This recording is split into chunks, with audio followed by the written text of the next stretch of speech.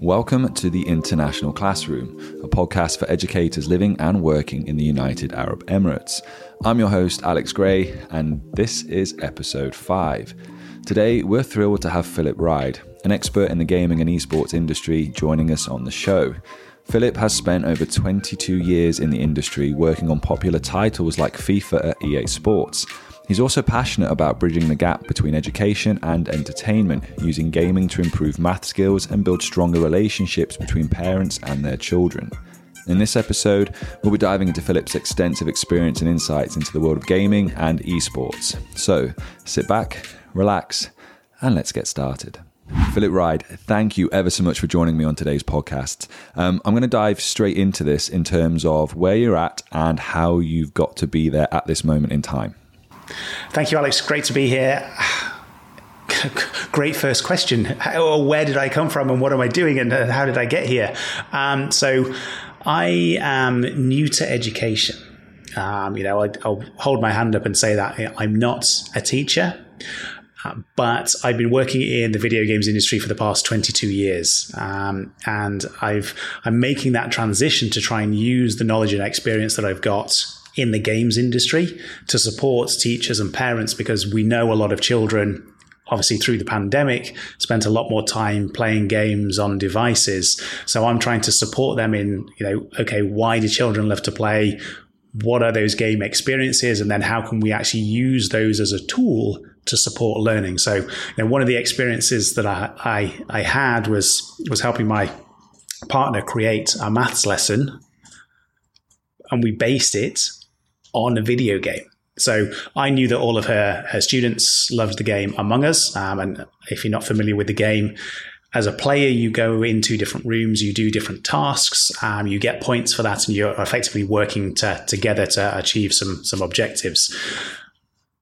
Knowing that all of the students loved that game, it's like, okay, well, what's in that game? What can we use as a potential hook, or how can we reference the game so that the students go, I recognize this. Okay, let's sit and do the work. So we actually created a lesson on perimeter, which is what she needed.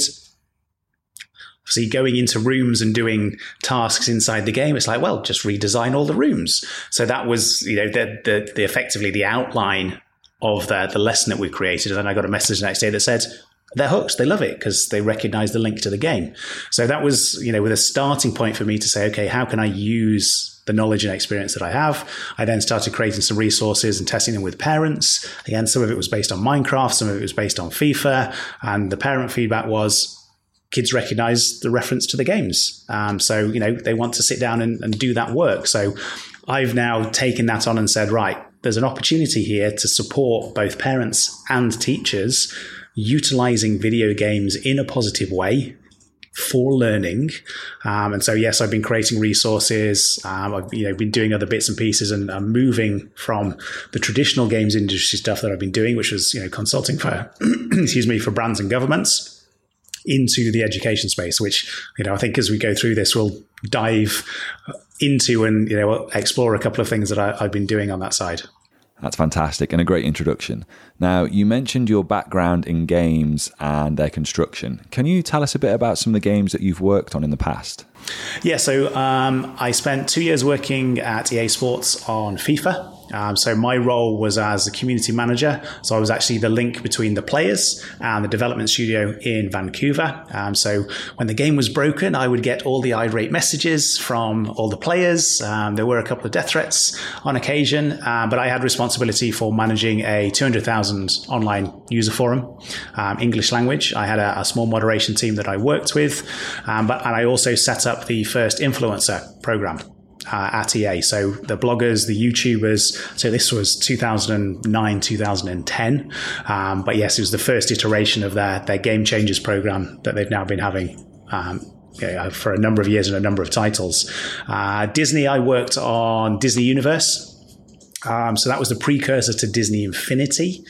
So if you're familiar with Disney Infinity, it's that game where you get the physical characters, physical figures to use alongside it. Disney Universe came before that. It was a bit of a platform style game, but it was the first mashup that Disney did. They took all of their IP effectively and put it all together into different game environments. So you as a player would suit up in a character skin, and you could have Pirates of the Caribbean next to Lilo and Stitch, next to, Lion King next to, and it was the first time that they actually were able to do that. They got the sign off internally to mash up all those. So that was quite an interesting project. And for that, I was brought in to consult on, again, how to engage an audience, how to build a community, types of things, to mechanics, I guess, the gamification type mechanics of challenges and points and leaderboards and things like that they could potentially utilize to keep the players engaged over time. Yeah, that's fascinating. And I'm sure there's a lot of people out there listening to this and potentially watching this who are fascinated by it, because they play these games and they see these games, whether it's with their children or themselves, but not necessarily the what goes on behind it. Now, you mentioned something interesting about gamification, and that's an interesting buzzword in education at the moment. Could you elaborate around that and what it means for us? Well, what it means for you, I can't answer. I can tell you what it means for me. And so gamification is the use of game-like mechanics in a non-game environment. Okay? Which, if I was to give you a couple of examples, you may use it in your school. Dojo points, okay? Or house points, or anything like that. Well, that's a game, a mechanic. You're giving points for something. It's arbitrary, but you're doing it anyway. Your star of the week. Again, it's something that doesn't necessarily need to be there. You've added it to a non-game context and non-game environments. So that is gamification. All your likes on Instagram, okay? Same sort of thing. It's a gratification thing, and it's a mechanic to say, okay, people are interested in what you're doing, and it's giving you a buzz on the back of that.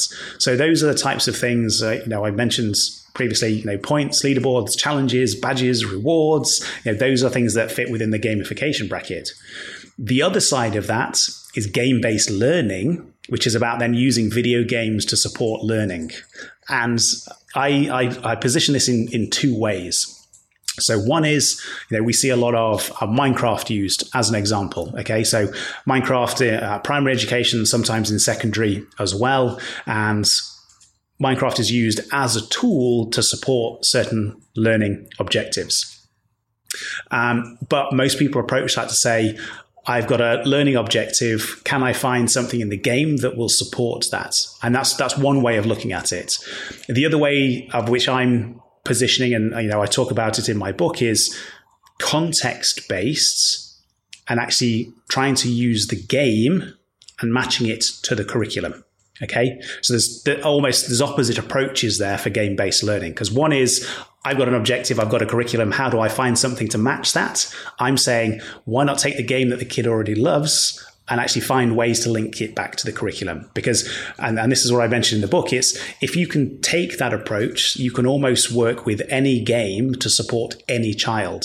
Your favorite game may be very different to mine, but if we can find a common thread and a common language, from a teaching perspective, you can support all of the different students. If you just use Minecraft, you're putting everybody into the Minecraft bucket, whether they like it or not. Oh, I like that, in terms of we see it from a pandemic point and from an educational point, and all this technology. And it's a case of where we're trying to shoehorn things in. And I like how you've approached it, almost trying to flip it on its head. It's like student agency, where you've sort of take something they like and they know, and then you're trying out the learning part to that rather than the other way around. Now, you mentioned your book, Watch Us Play is the title of it. I'll just do that shameless plug, just once across the screen. There we go. Tell us a little bit about this, because I'm sure there are people out there listening and thinking, this sounds good. This sounds like it's going to be a good read, and I really want to take some value from it. Yeah, so it's split into two parts. So I mentioned the journey that I've been on and moving into the education space. So I started to write the book from that perspective, the context-based learning and looking at the games and trying to link to the curriculum. I created a framework around that. So I looked at different video games, looked at key features and pieces of functionality, and then said, actually, there's sort of 6 common ones that you may find, and you can link those back to the maths curriculum.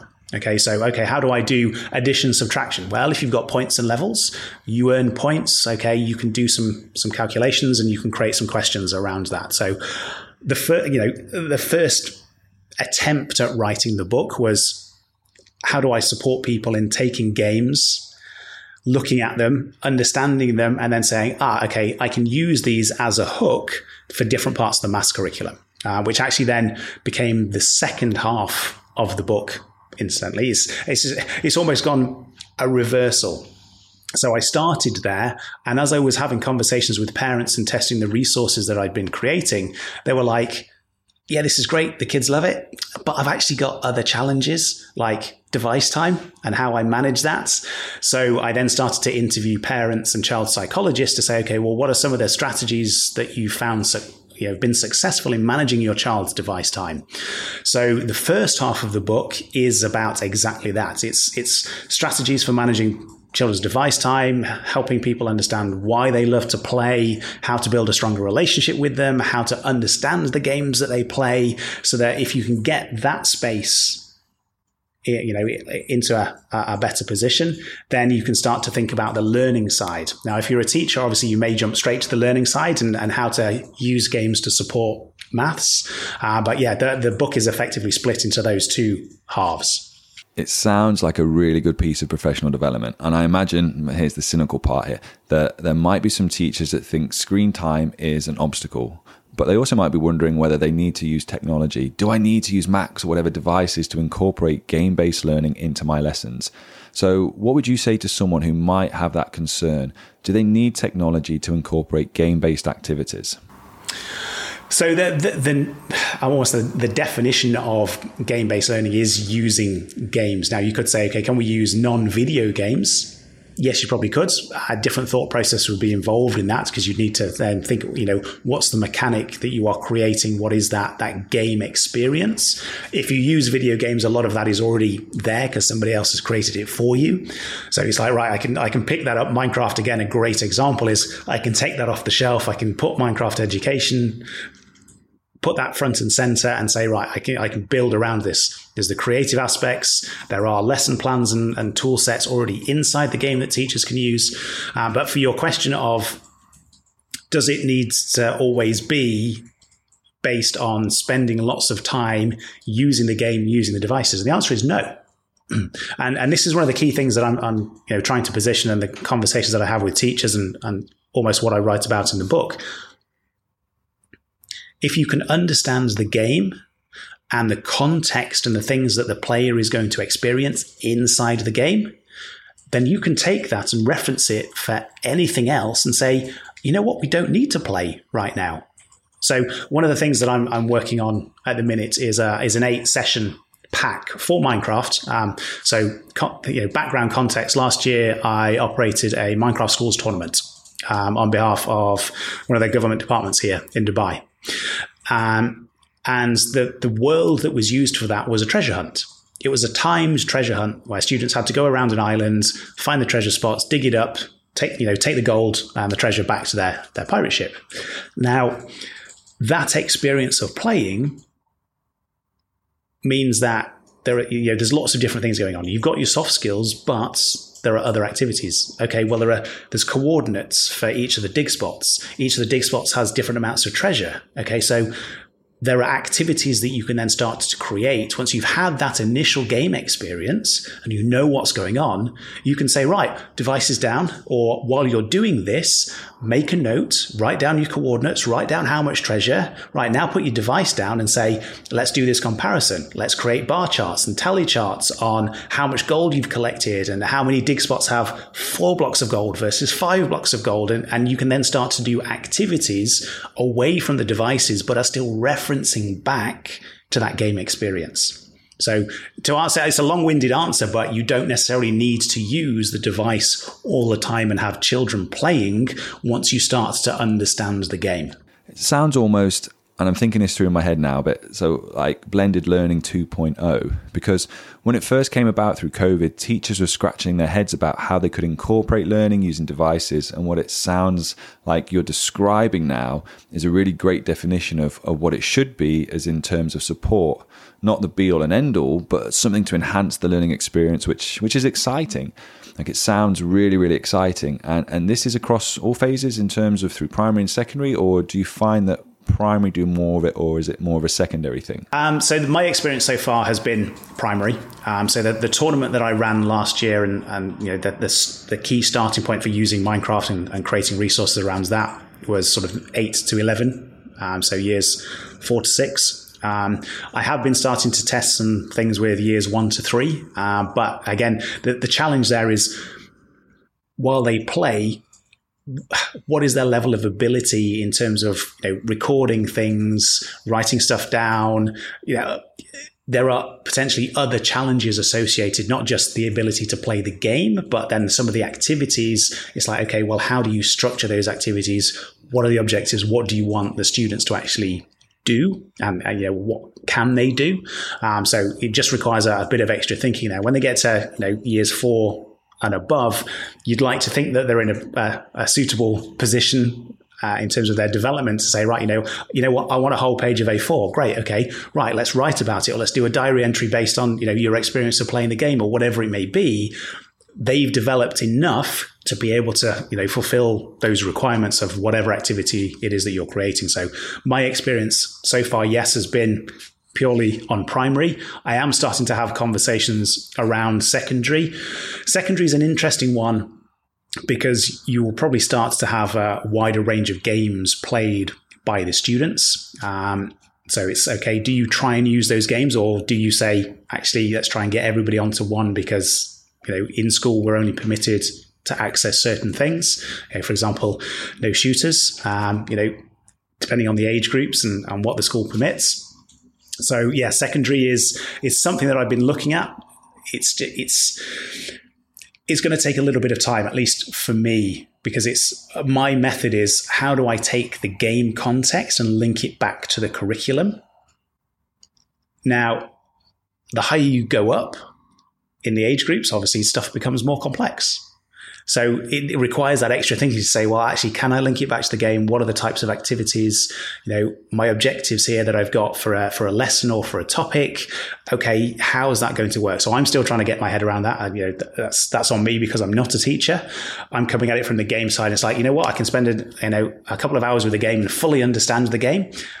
Okay, how can I, you know, link that back and try and support teachers with resources that make sense? So that's something that I'm working on over time, but primary is a lot easier. Now, I've got experience of this with my own 2 daughters, sort of with games and how to use iPads and Minecraft. And I think Minecraft is the one that you see a lot of in STEM, but in terms of that, it's an interesting device for starting CAD or computer-aided design. And I like that you've mentioned Among Us earlier as well. Now, for adults out there, just to show how far the popularity of Among Us has come. Like, if you've seen the new Knives Out film with Daniel Craig. Yeah, yes, Glass Onion. Is the new one, yes. And actually now on BBC, there's, I think it's BBC, there's a series called Traitors. Yeah, there's a scene in that film where he's sat in the bath and you can actually see that he's playing on the game Among Us. And he's saying he's the world's greatest detective, yet he can't do this game. So in terms of popularity, they are really, really coming through and showing that they're not just for children, but for adults to develop some of those skills that you mentioned earlier. What would you say are some of the biggest challenges we face in bringing sort of game-based learning and some of the gamification components? So there are, yes, there are challenges. I'm going to talk about 2. The first is general buy-in. Okay, the press, negative, just around video games in general. You know, spending time playing, all that sort of stuff. So there needs to be that general shift to say, actually, we understand that the press just likes to talk negative about everything. Okay, but that doesn't necessarily mean that the experience that we will have if we choose to use games in the classroom are going to be negative experiences. So if we can make that shift, and whether it's a class teacher, whether it's MLT, SLT, whoever, if we can start to get that buy-in, that's like, what, yeah, try it, see what happens. I can see schools in other areas having success with this. Let's see what happens. So that's the first thing that needs to be overcome. The second is generally a mindset thing. Okay, as a teacher, how often do you feel like you have to be the expert? Yeah, I think when I first started teaching, I felt I needed to know everything. But a really good mentor of mine told me, it'd probably take me 5 years to get to a point where sort of all the content, and maybe sort of 3 to 5 years more to be able to answer, any questions the students come up with. And as I've gotten older and potentially a little bit more wiser, and because of technology, I'm now more comfortable to say, no, I don't know everything. And kids are coming out with some really deep questions, and I can say to them, look, guys, you've got a really powerful personal tutor in front of you in your device. And now with OpenAI here, you've got personalization. Why don't you go and find out? I'm here to help you unpack what you discover, and that for me is the facilitated learning. Absolutely. And that's the key word, is that if we're thinking video games, if you are not necessarily an avid player yourself, chances are your students are going to know far more than you will ever know and feel comfortable with. So if you can get into that mindset that says, actually, I just need to be a facilitator. If I've got a lesson plan or a structure and I know the types of activities that I'm going to be doing, and you give them some free time. So an example that I've mentioned, the 8-session pack that I'm creating at the minute based on the world that I used for the tournament last year. The way that I've tried to structure that, or for each session, is, right, here's an overall learning objective, or how we're trying to link it to the curriculum. Here are 3 activities, right? Break them all up into teams, get them into the world, get them to record this. And then it's like, right, bring them back, have that discussion. So it's a loose structure so that it's still student led to an extent, but you then don't need to be the expert. You just need to facilitate. Now, if you start going down the route of coding and things like that, and creative, slightly different. But if you're utilizing the game to support other activities and linking back to the curriculum, yeah, it's don't worry about trying to be the expert, because sadly, you're never going to be the experts. Not when it comes to children, devices, gaming, all that sort of stuff. So, if teachers can get that mindset and say, that's fine, I'm happy being the facilitator. And as you said, say, I haven't got the answer to that, but you know what? You can Google it. I'm sure you can find a video for it, or whatever your question is. That is half the battle. Yeah, I agree with that. I think it's just kind of teachers loosening their control. And we're now seeing that a lot in terms of the models and lesson planning. Rather than being the sage on the stage, sort of stood at the front and delivering, it's now about pushing things with inquiry-based and problem-based learning and allowing students the opportunity to make mistakes. And it sounds like there's a lot going on with this. It's going to incorporate a lot of those skills. Well, absolutely. So the experience, sorry, just to sort of follow up on that quickly, the tournament experience that I had last year, because it was a treasure hunt, okay? It was timed, but you also had to avoid skeletons. You had to avoid sharks. You had to avoid starving to death, which meant the students were constantly having to work on strategy. And a lot of the teachers who were involved then supported them in creating strategy, having those discussions of what worked, what didn't work, how are we going to improve, what are we going to do next time? So that's where, gaming is great for some of the soft skills development as well. Yeah, it sounds a lot like metacognition, sort of with tiered levels. Like with the top 2 being, well, the third one's strategic and the fourth one is the highest one is reflection. And then actually, I was talking to my class today about it just after an assessment, and we were going through this process of reflecting on it and then trying to get them to be strategic in their approaches. And a lot of these young students just say, oh, I'll do more work. Okay, so I'll write more in my answer. I'll revise harder or for longer. And it's interesting to get them to be more strategic. And I spoke with them about invasion games. And for me, as someone who's a big rugby fan, football and the strategy involved, and you've got to design ways to achieve an outcome. Like if route A doesn't work first time around, what else are you going to do? And that's why I like games. And as I've said to my students and my own children, if you failed on a game, would you turn it off? Or would you track back and think, right, I now know one way of how not to do it? Absolutely, yes. And actually games support that in a much better way, because you play a sport, you get something wrong, there's a potential impact. You might lose the match, your peers get irate, you lose a trophy, whatever it may be. For me, I got my head on the wrong side in a tackle playing fullback and broke my neck. But that's by the by. Games enable you to keep trying. And I reference this in the book. It's like, sometimes you will come up against a baddie and they're too difficult. And it's like, right, I need to go away, improve my character, get better equipment, whatever it is, and then come back. Other times you'll be like, I'm almost there. I just need to keep trying, right? I need to understand how they're beating me. Right, I'll do it 4, 5, 6 times and learn the strategy and the ways to try and combat that, the moves that I have to make or the timing for something. And then you'll go through the repetition, you'll be working out your strategy, and you will eventually overcome it. Yeah, you'll often see that even with my own girls, with the increase in streaming and Twitch, where people are streaming them, playing games live. So the amount of people they've got watching it is just phenomenal. But you can often see it with those sort of first few parts where, they might die, fail, fall off, and they have to come and repeat it.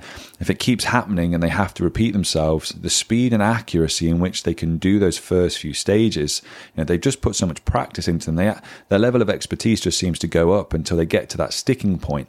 And I think that's an important thing about bringing game-based learning into classrooms, is that sticking point. And they're talking about it in psychology, don't they? That zone of proximal development.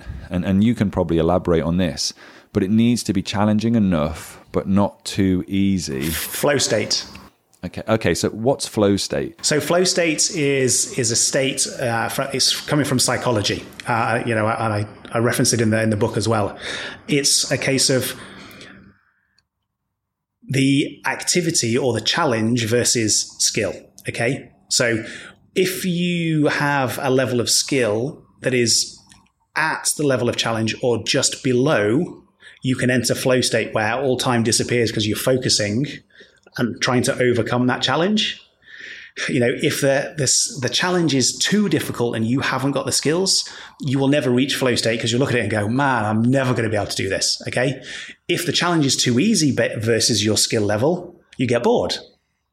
Okay, so and there's a couple of charts and images that you'll be able to find online, but it's effectively, almost a square, and there's a line across it that says, if the level of challenge is sufficient against your level of skill, you can enter a flow state where everything, around you disappears. You're focusing because that you're going to be able to overcome that challenge. It may take you a couple of attempts, but the level of challenge is sufficient for where you are from a skill perspective. So just to try and break that down, what would that activity do? If you could give us an example, what would that look like? In the classroom? Yeah, well, take it from your experience from games and then some of the things that you've been doing. What would be a good example of that so that people can understand, what we mean by that balance of skills and challenge? Yeah. So the conversation we've just had about trying to beat a boss or a baddie and having a couple of attempts at it and either getting, there's no way, he won, he hits me once and I'm dead. Okay, well, therefore your level of skill isn't sufficient to overcome because you need to improve your character. Okay. Now, if you improve your character, your level of skill, i.e. tied with abilities, potentially of your character, your equipment, things like that, becomes a lot closer to the level of challenge. If you're in a game where actually you've worked up to level 100, easy example, and you then go into an area of the world that has level 1 enemies, that's just like, well, that's really easy. It's not exciting because I'm now too powerful for them. So therefore, there's that skill and challenge imbalance as you are too skillful for the challenge that's put in front of you. So games present that in a lot of different ways. That's one example. The Minecraft tournament example, because that was timed, it was a 15-minute match working as a team, okay? The students knew what they had to do. They had to obviously find the treasure. They had to avoid the obstacles and the challenges. But for them, because they knew what they needed to do, they understood how to play Minecraft, their skill level was sufficient to try and work against the challenge. And the challenge in this context was dig up while not getting killed and do it in a time limit. Okay. So for them, it was easy for them to focus and almost lose that sense of time because they had sufficient skill to be able to go against the challenge that was presented. Okay, my cogs are whirring away in this now in terms of how I'd apply that into secondary. And the thing is, I suppose, I look at it like a breakout room perspective to some extent. We can use OneNote and PowerPoint to do this, but I can see students having to answer that first question or complete a task to gain a point or upskill themselves, which takes you then on to the second part. And all of these require different skills or might link up into different challenges to complete different, and you're then completing different challenges, and you have to get to certain points to unlock areas and get out of one room and be able to move into the next. So for me, sort of as I think about this, we can use OneNote, you can obviously use PowerPoint, and you can lock the pages with codes. It's about them being able to go, right, you need to answer these tasks or the things that I learned from them within a time limit. And that will give you then the codes or skills to take into the next challenge. And you can use whatever you've earned previously, like tools, to help complete this and so on and so forth. So it's got me thinking, sort of just listening to you about it, like, it's already got me, how can I apply these parts? And I see it in primary all the time with my own kids, things like leaderboards and all these different things. And I know some people out there will disagree and say, look, I don't agree with the competition. But as most psychologists would say, life's not fair. I was listening to the Diary of the CEO podcast recently, and it had Professor Stephen Peters, who wrote the Chimp Paradox on it. And one of the things he writes in that is that life is not fair. Yeah. Mine's called Clarence. Say that again. My chimp is called Clarence. It sits just here. Yeah, I've never named mine. I'm going to think about that now. But I think actually having that competition, having that scoreboard for a term or so, it's just a simple way of getting engagement. And then for the ones at the top, I can make this task for the kids to talk, to make it more engaging. And then for the ones at the bottom who don't have those skills yet. Well, no, see that, but that can be very risky. Okay, and the reason I say that is one of the things that I've created for the book, and it's based on B.J. Fogg's behavior model. So he's a Stanford professor of psychology. So his model is BMATS, which is behavior is based on motivation, action, and trigger. So I've then taken that and gone, well, if I'm thinking about this from a game perspective and somebody who plays game, how might this work? And I actually created the DARE model, which is desire is based on ability, reward, and ease. Okay. So if the work is really difficult, i.e. there's 100 questions that I've got to work through, it's not easy. If I've got the ability, but I've got 100 questions, my level of desire, might not be there. If the reward for doing that activity isn't sufficient, my level of desire is going to drop. Now, to increase my level of desire, if I have the ability, but it's not easy, what do I need to do? I need to supersize the reward. And so you can play with these levers. So those people that you said at the bottom, you also need to think about, is that based, are they at the bottom because they don't have the ability? Do they have the ability, but the reward isn't sufficient, so therefore they're not putting in the time and effort to do what they need to do, i.e. are they bored? Okay, that's potentially one measure. They're not engaging with the tasks that are in front of them, and therefore they're not meeting the requirements because actually they've just tuned out because it's not engaging them. And that's where it's difficult as a teacher because it's like, what's right for each individual student? What makes them tick? And that's a huge challenge. And, for as long as there is time, that will always be. But I think it's a really refreshing way to look at it and a new way to look at it in terms of the DARE model, because we have a lot, let's say, into especially secondary attainment and progress and what the students are making. And it's often from a teacher's point of view, what we ask is, what are you doing? What are your lessons? What do teachers do? And actually, to be able to reverse engineer that question instead of what we do, let's ask our students, what do you need to know and think of? So here's a great example, okay? I took French for GCSE, okay? This is many years ago now. I was in the top set, okay? The material wasn't exciting. The way that the teacher presented it wasn't exciting. I had the option of taking a higher paper or the lower paper. I opted for the lower paper so I could only get a maximum of a C. I also used to roll up my blazer and use it as a pillow and go to sleep because the lessons were boring. Okay. So again, it's that challenge of where is the child or where is the student coming from in this overall environment, and again, it may be that we as teachers and educators think, great lesson plan. Okay. And we can hook 60% of the students because we've had conversations with them. But some of the students, as harsh as it is, may look at it and go, nah, it's not for me. And that's the challenge in terms of what's that saying in terms of you've got to try and be all things to all people. Yeah, and it's really tough. I take my hat off to teachers because I see the work that you do, the conversations. A lot of my friends are teachers. It's like it's not easy. No, it isn't.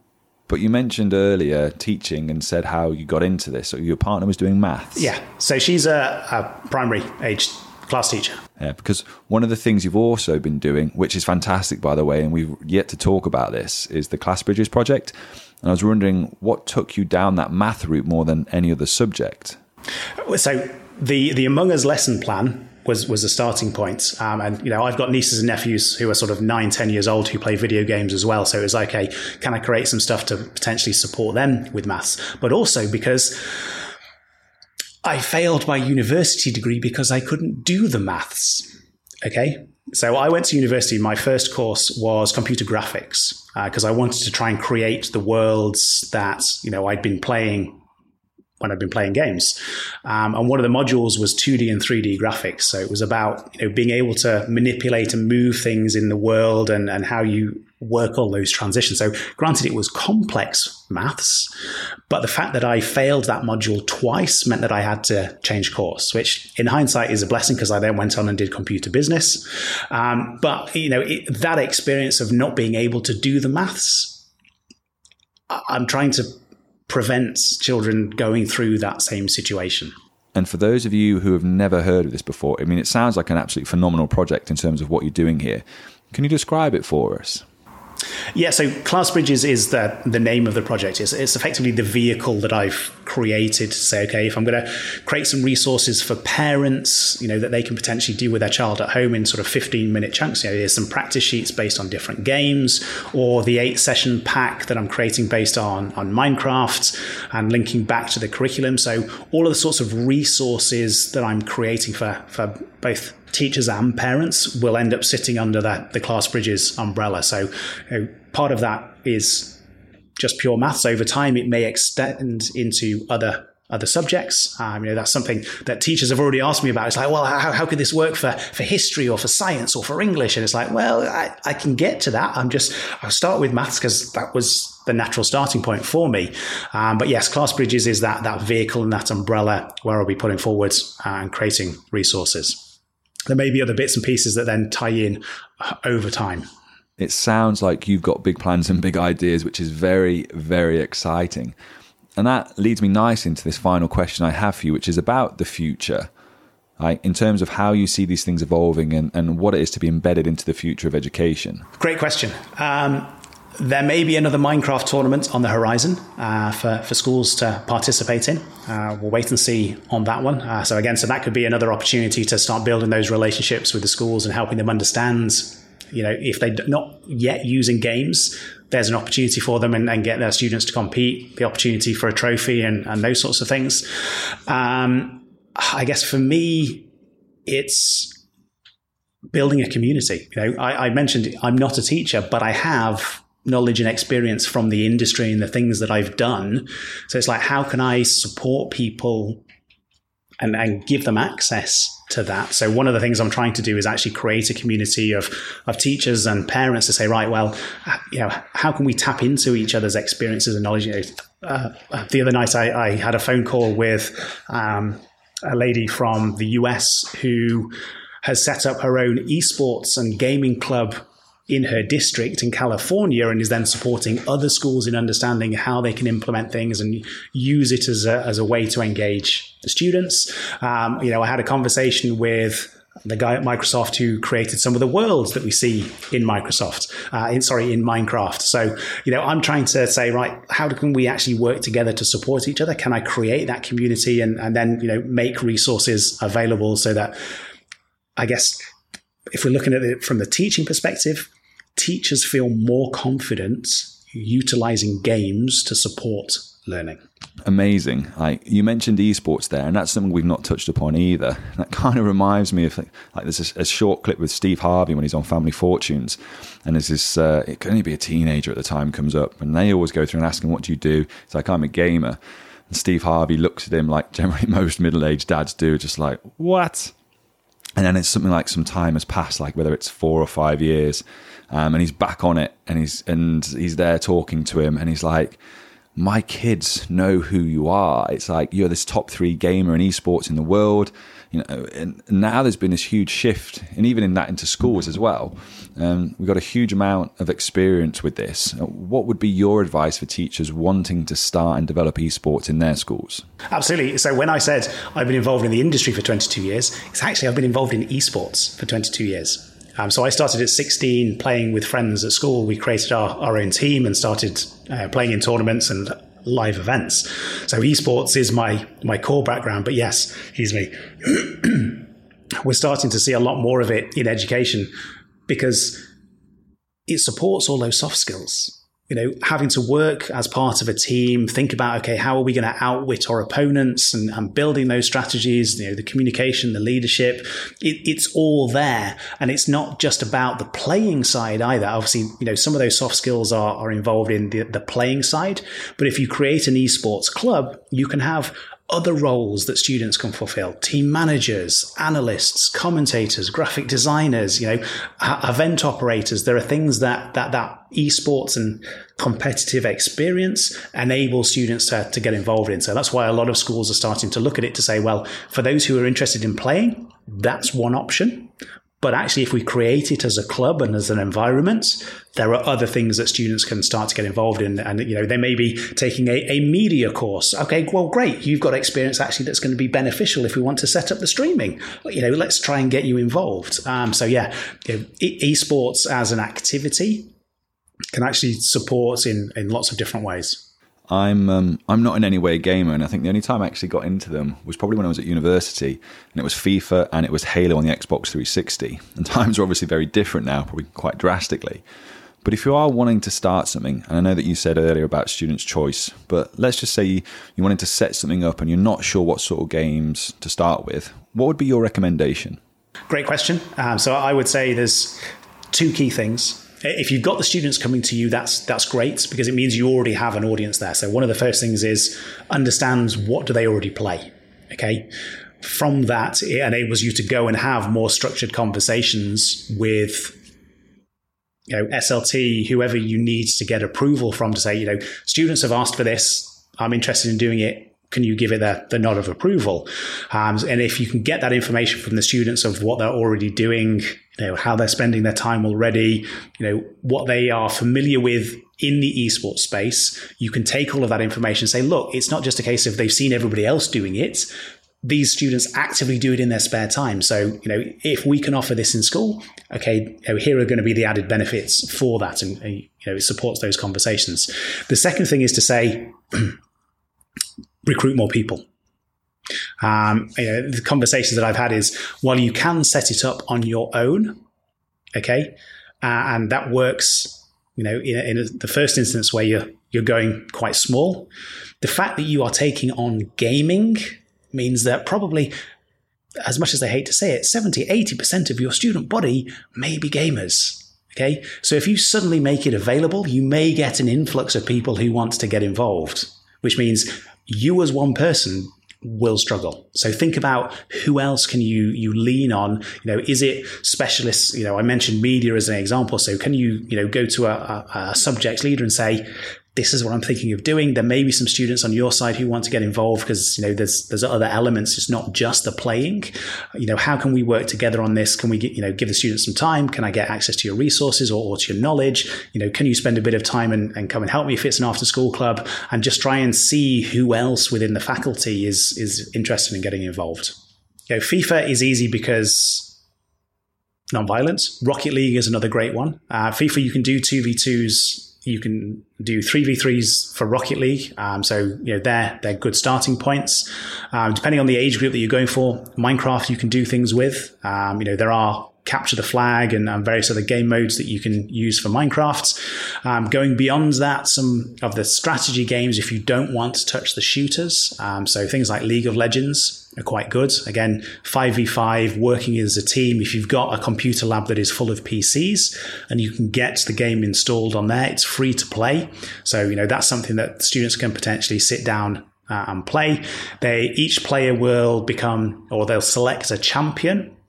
Each champion has different abilities. So it's then about working out what abilities does my champion have? How does that contribute to the overall team dynamic? How do I complement somebody else's abilities? Okay, how do we work towards the objective? And the objective is a simple, you've probably played these games yourself in the past. It's, I have to destroy my opponent's base or they destroy mine. Simple as that. Okay. And yes, there are nuances to that and things that you do inside the game to support that, but that's the overall objective. Thank you for that, Philip. I really, really appreciated learning from you and talking to you and seeing all these different avenues and paths, not just technology, but all the different things we are using the technology for, like the games, and how we can incorporate them into the classroom to enhance our students' learning experience. It's just fascinating. And everything you're doing in terms of, as a non-teacher, to really put in that time and effort into these projects, it's amazing, really amazing. So I really appreciate you coming on and sharing that knowledge and wisdom with us. So thank you.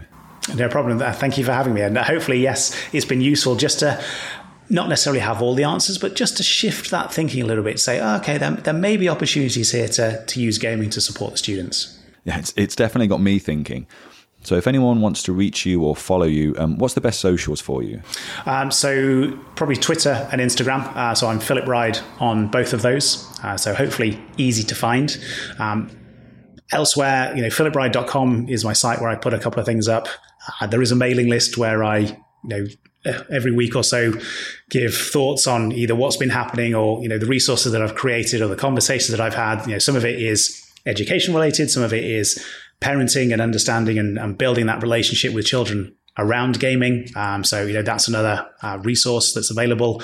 The Class Bridges website, so that's classbridges.com. That's where I'll be, posting the lesson packs and the maths worksheets and things like that. So yeah, those are the main ones. But if you start on social, I will be posting then links to everything else. So you don't necessarily need to remember it all now.